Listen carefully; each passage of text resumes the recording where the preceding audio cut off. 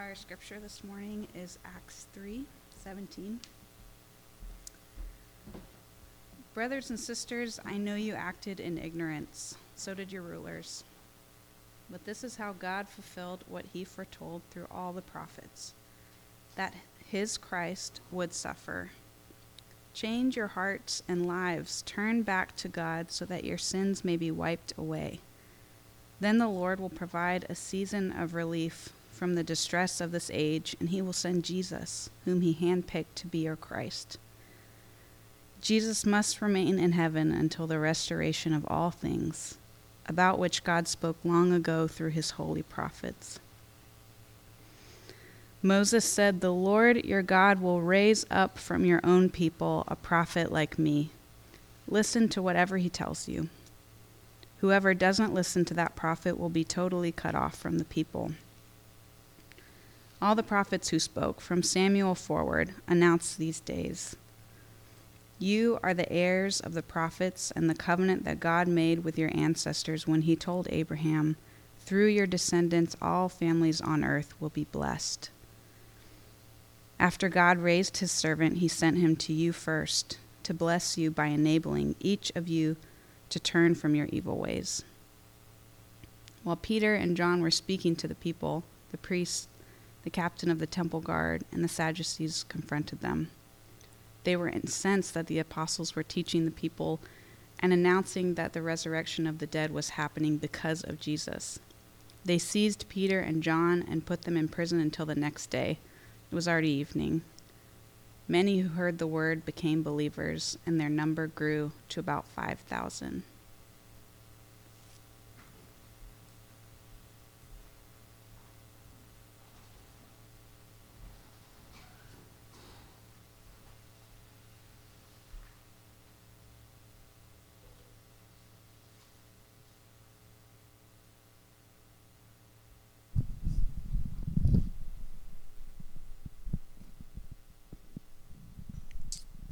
So we jump back into where we left off last week, and it's mid-speech from Peter.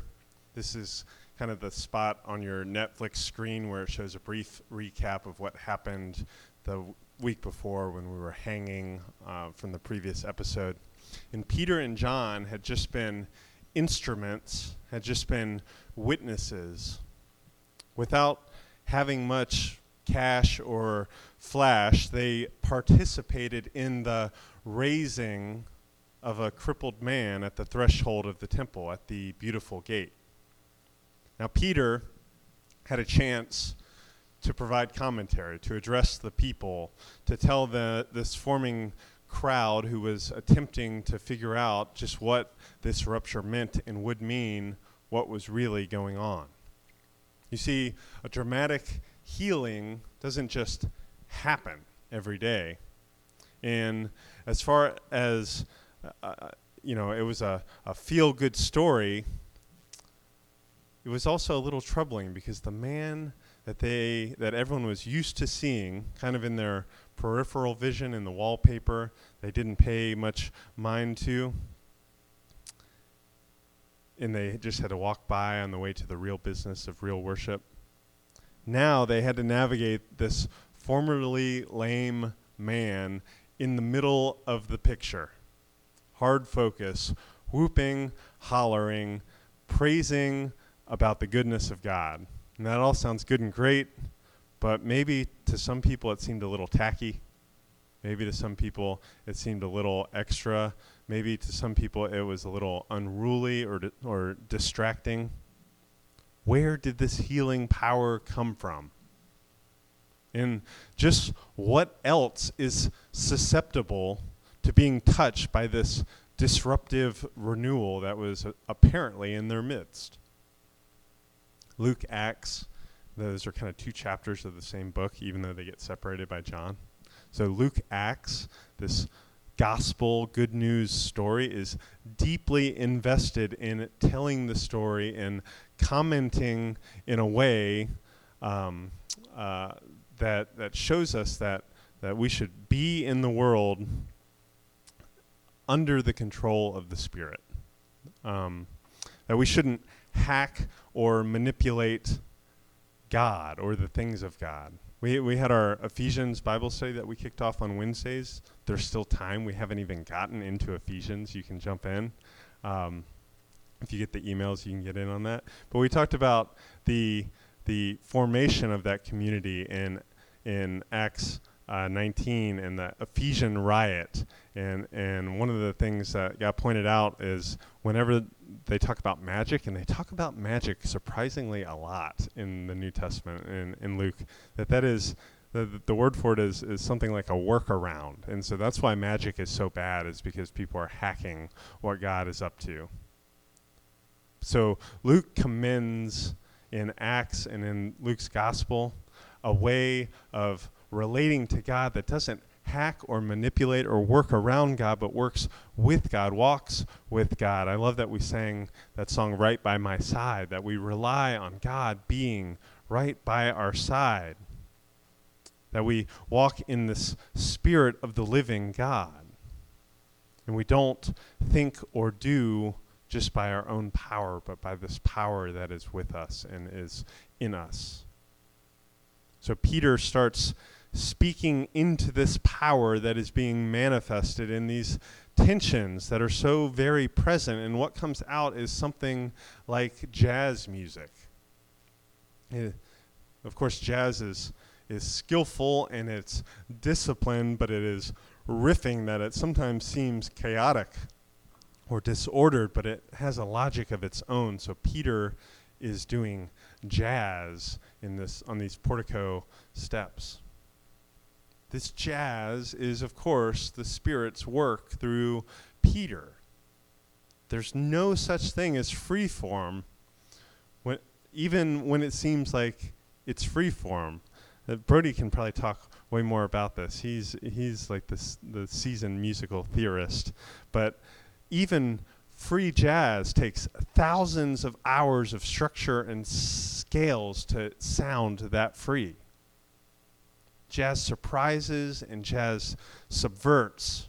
You're left on the edge of your seat, just wondering where the next improvisation is headed, and you have a little bit of a clue, and you know where it's coming from. You also know where it's ending up. And Christianity is, in some sense, a whole lot like this. The Spirit's jazz of God's rescue plan that riffs off of Israel and the prophets and centers on the theme of Christ. When the Spirit blows, be prepared for all of your expectations to be temporarily scandalized and then start to materialize and make sense, and you start to hear the common notes and see where this thing is going. I think of later in Acts, again, a Peter story in Acts 10, where the sheet falls in front of Peter, and all of the dietary no-nos that had marked Israel as set apart from everyone else became fair game. And a voice says to Peter, "Peter, get up and kill and eat." And Peter says, "Surely not, Lord." This is a good Father's Day grilling section, right? Kill, eat. And Peter replies, "I can't do that. I definitely can't do that. You know I can't do that. I've never eaten anything impure or unclean." And the voice speaks to him a second time and says, "Don't call anything impure that God has made clean." God is making the rules, and God is playing jazz by the Spirit. The Spirit has showed Peter at Pentecost and later that God's rescue plan might lead us to people and places and things we'd never thought we'd go. The Spirit over and over surprises us with the way God's grace plays in the world. I think of Gerard Manley Hopkins' poem, "Christ Plays in 10,000 Places." And go look that up. It's beautiful and wonderful and surprising. And as you walk down the street, some of the verses will just pop into mind. God's grace plays all over the world. Our call through prayer and meditating on the Word and communing in Christ's body is to practice those fundamentals over and over, to work on our scales so that we're ready and able to be included in the next movement, that we can hear what the Spirit is playing before it even happens and jump in on it. I love watching our musicians rehearse ahead of time and to see where they come from and where they wind up and how they, just with a little bit of time together and a little bit of time really close together, they start to anticipate each other and know what each other is going to do and are on the same page with each other. But this is tension-fraught territory. We usually assume that tension is bad, that the tautness between what we hope and what we see, or what we've been taught or what we're learning or what we assumed and what we encounter is bad and needs to be eliminated. But that very stretchedness, that very tension is what makes sound. I'm not going to touch the instruments. I thought about touching the instruments. That stretchedness, that tension is what makes beautiful music. You don't clip a bass string or a guitar string, you tune them. And then you rely on the Spirit to bring about beautiful improvisations off the same scales that you've been practicing since your youth. In the same way, the American church, for all of our sins and all of the ways that we have failed, and especially the black church, has inadvertently launched thousands upon thousands of musical careers and whole genres of music that we enjoy just by singing together week in and week out and creating a culture whereby the good news is not just said but is sung. Just by singing, we're making the world new. So too, Peter's message is jazz from his Jewish life inside of the covenant God's love and desire for communion, but it's also a walking with Christ, this Christ that he learned from, that he messed up around, that he even betrayed. Peter is learning what divine life looks like through the hard lessons of repentance and reorientation. So each of the high points of Peter's speech that Alex just read, that Noah read last week, parts of it, demonstrates this tension and this turning. At home, if you have it in front of you, or here if you have the passage in front of you, you can see how even in this conversational speech that Peter gives, there is a whole lot going on. Almost every word has something going on. We might miss how important these words are if we're not careful. We also might miss what Peter is not saying, or the notes that he's not playing, which are sometimes even more important than what he is. The space is also important. These things that he's saying seem to come out of the quote-unquote blue to some of Peter's hearers.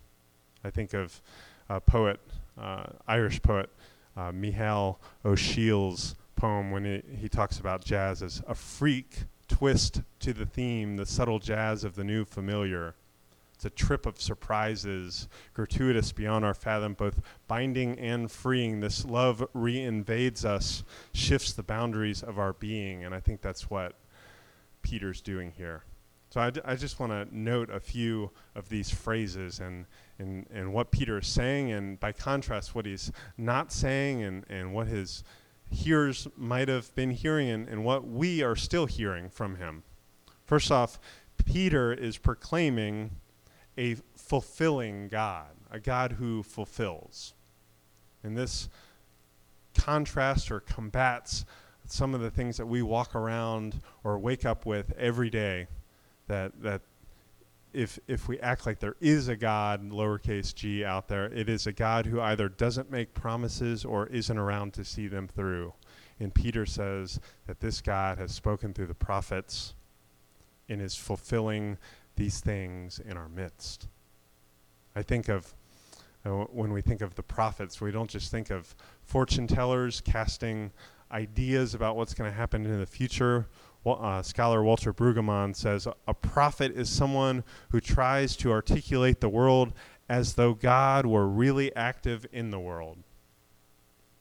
And that means, on the one hand, that a prophet has to identify those parts of the world order that are contradictory to God. But on the other hand, it means to talk about the will and purpose that God has for the world And that will indeed come to fruition even in circumstances we can't imagine. That's what a prophet's doing.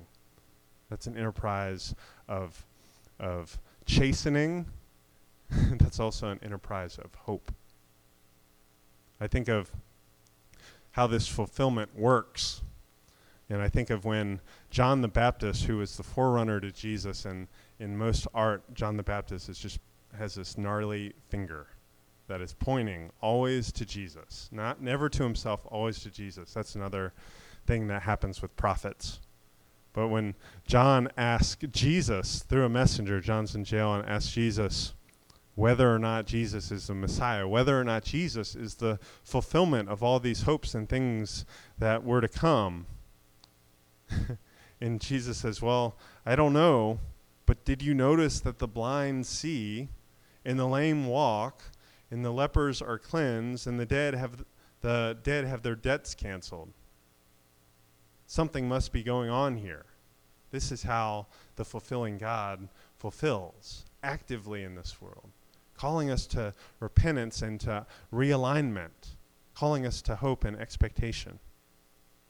Peter also talks about a suffering God. It says the Messiah who suffers, versus we would assume a lowercase g God who is only glory, only victory, only perfection, only positive, only power, a front runner God. And if we're honest to ourselves, that's how we walk around witnessing most of the time, or hiding from most of the time.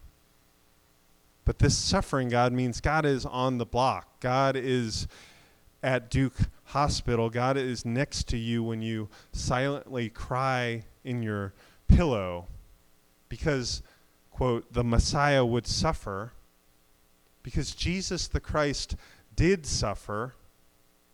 That means proximity to suffering is proximity to God. So draw near to God when you suffer, because Jesus has already drawn near to you in that suffering. That also means draw near to others in their suffering, because that is precisely where God is magnetically prone to be. Peter proclaims in this jazz riff this suffering God. Peter also talks about the forgiving and renewing God versus some sort of fake God or lesser God or too small God who is content with leaving us how we are and leaving this world how it is. By proclaiming this is a God that says it doesn't have to be this way. Peter talks about these times of refreshing that are coming upon us, that are getting ready to come upon us. And I think that Acts 3:19, times of refreshing, is related to that Acts 2:38, that repent and turn again so your sins may be blotted out and times of refreshing may come in the presence of God. There's some sort of equivalence that our repentance and the gift of the Spirit kind of go together. The gift of the Spirit allows us to repent, and the gift of the Spirit is on the back end of that too. Both front-loaded and back-loaded, the gift of the Spirit brings about our repentance and our alignment and our ability to experience forgiveness and participate in renewal. That this era has started. When Peter proclaims it, it has started in the double-digit AD years, and even in 2021, it is still going. This age of refreshing that we experience, but we also look forward to because the Spirit is with us. Peter, and I'll kind of run through these because we can get slow, but go through this and highlight, underline, and expand and blow out each of these phrases. Peter talks about a sending God, this dynamic God who is not like quote-unquote God who circles the wagon and defends what God has. This is a good going God, a God that is not scared, a God that is not static. God is not afraid, God goes. Peter talks about a patient God. And in that patience is, again, a root related to suffering. But so often we assume that God is some sort of impatient God, a God who's in a hurry, a God who has everything, including time, needs nothing, and nothing threatens God's kingdom. What if we lived as if we were in an unshakable, unthreatened kingdom?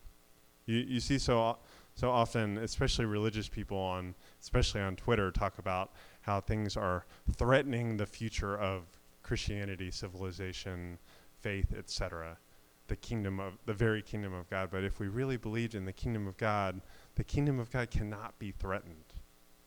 And that allows us to be patient in a way that is also has a certain urgency built in. It's not a passivity, but it is a patience.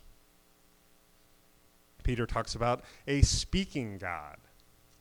God is not silent. God does not keep secrets. God is not so opaque that we can't know God's heart.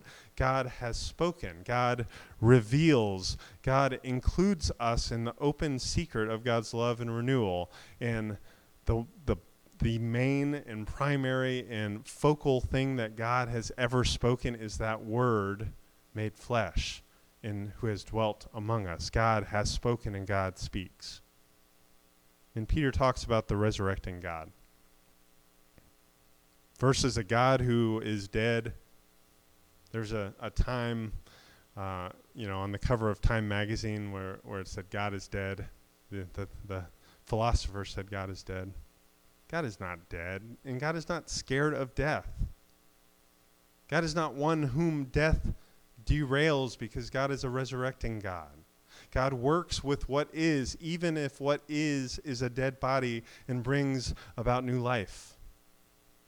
Repurposes death and even sin for life. I think about the Japanese art of kintsugi, where you take something broken and you don't just grind it down and start over or throw it away, but you mend to make new. And in so many ways, the cracks, the features, the bugs of brokenness become the features of this new beauty as they're highlighted with gold resin and made stronger and more beautiful. God is mending to make new. These are some of the high notes of Peter's jazz. So we continue to walk and to work in this spirit jazz, and the church is the primary setting for this. Willie Jennings talks about how the church could learn much from reflecting on a jazz band. That's why I love that we have a band and not just a player, because I think some of these things also carry over. He says, "Here is a group of people who work very hard at listening, yet give up nothing of themselves in that process, but in fact only gain a true sense of themselves in the common task of making music together, producing a sound that makes a central statement that exists only through the constitutive performances of each musician. The parts are greater than the whole." He says, musicians live and play in tight quarters, which is not only a matter of the given, but also a matter of choice. They need closeness to hear. Would that Christians could grasp this basic truth of our witness. We don't simply need each other, but we need to be close together in order to truly hear the words that we should be saying to the world, and equally important, to hear more clearly the voice of the world in its pain and suffering and longing. He finishes this thought by saying, jazz musicians, in the midst of playing, often gesture towards new possibilities, making visible the reality of hope, making audible the reality of hope. This is what witness sounds like. So friends, with Peter, let us be close together. Maybe that's ironic on a live stream right now, but it won't always be this way. Let us be close together so that we can listen well, so that we can join in solidarity with pain and suffering, not hypothetically, but real pain, real suffering, real blood, real bruises. Let us double down also on the scale practice that some of us grew up with, some of us had vibrantly in college. I'm talking about things like reading our Bibles and praying without ceasing. That's the scale practice that lets us improvise faithfully. Let's do that separately. Let's do that together so that the Spirit might play beautiful, hopeful, and healing music in and through our lives. Will you all pray with me?